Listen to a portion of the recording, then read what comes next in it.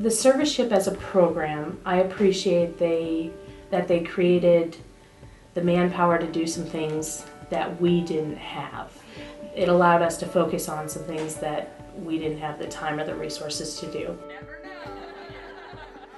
Besides our projects, they've stepped up and helped with, we have a trails project going on. They've helped with a snack stop for the bike ride across Nebraska. They've fed the Nebraska cattlemen at their mid-year conference. They have stepped up and done things throughout the entire summer that it just gave us extra hands. So in order to grow, we have to create additional tools, additional resources. And without our interns, it would have taken us much longer to reach our goals.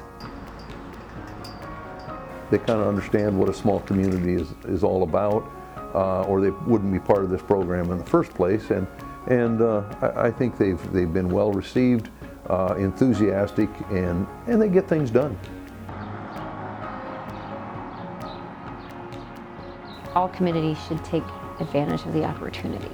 I think it is important as communities and business leaders that we work with these young men and women who will eventually be our leaders and our bosses, because if we don't mentor them and help shape them, they'll go elsewhere.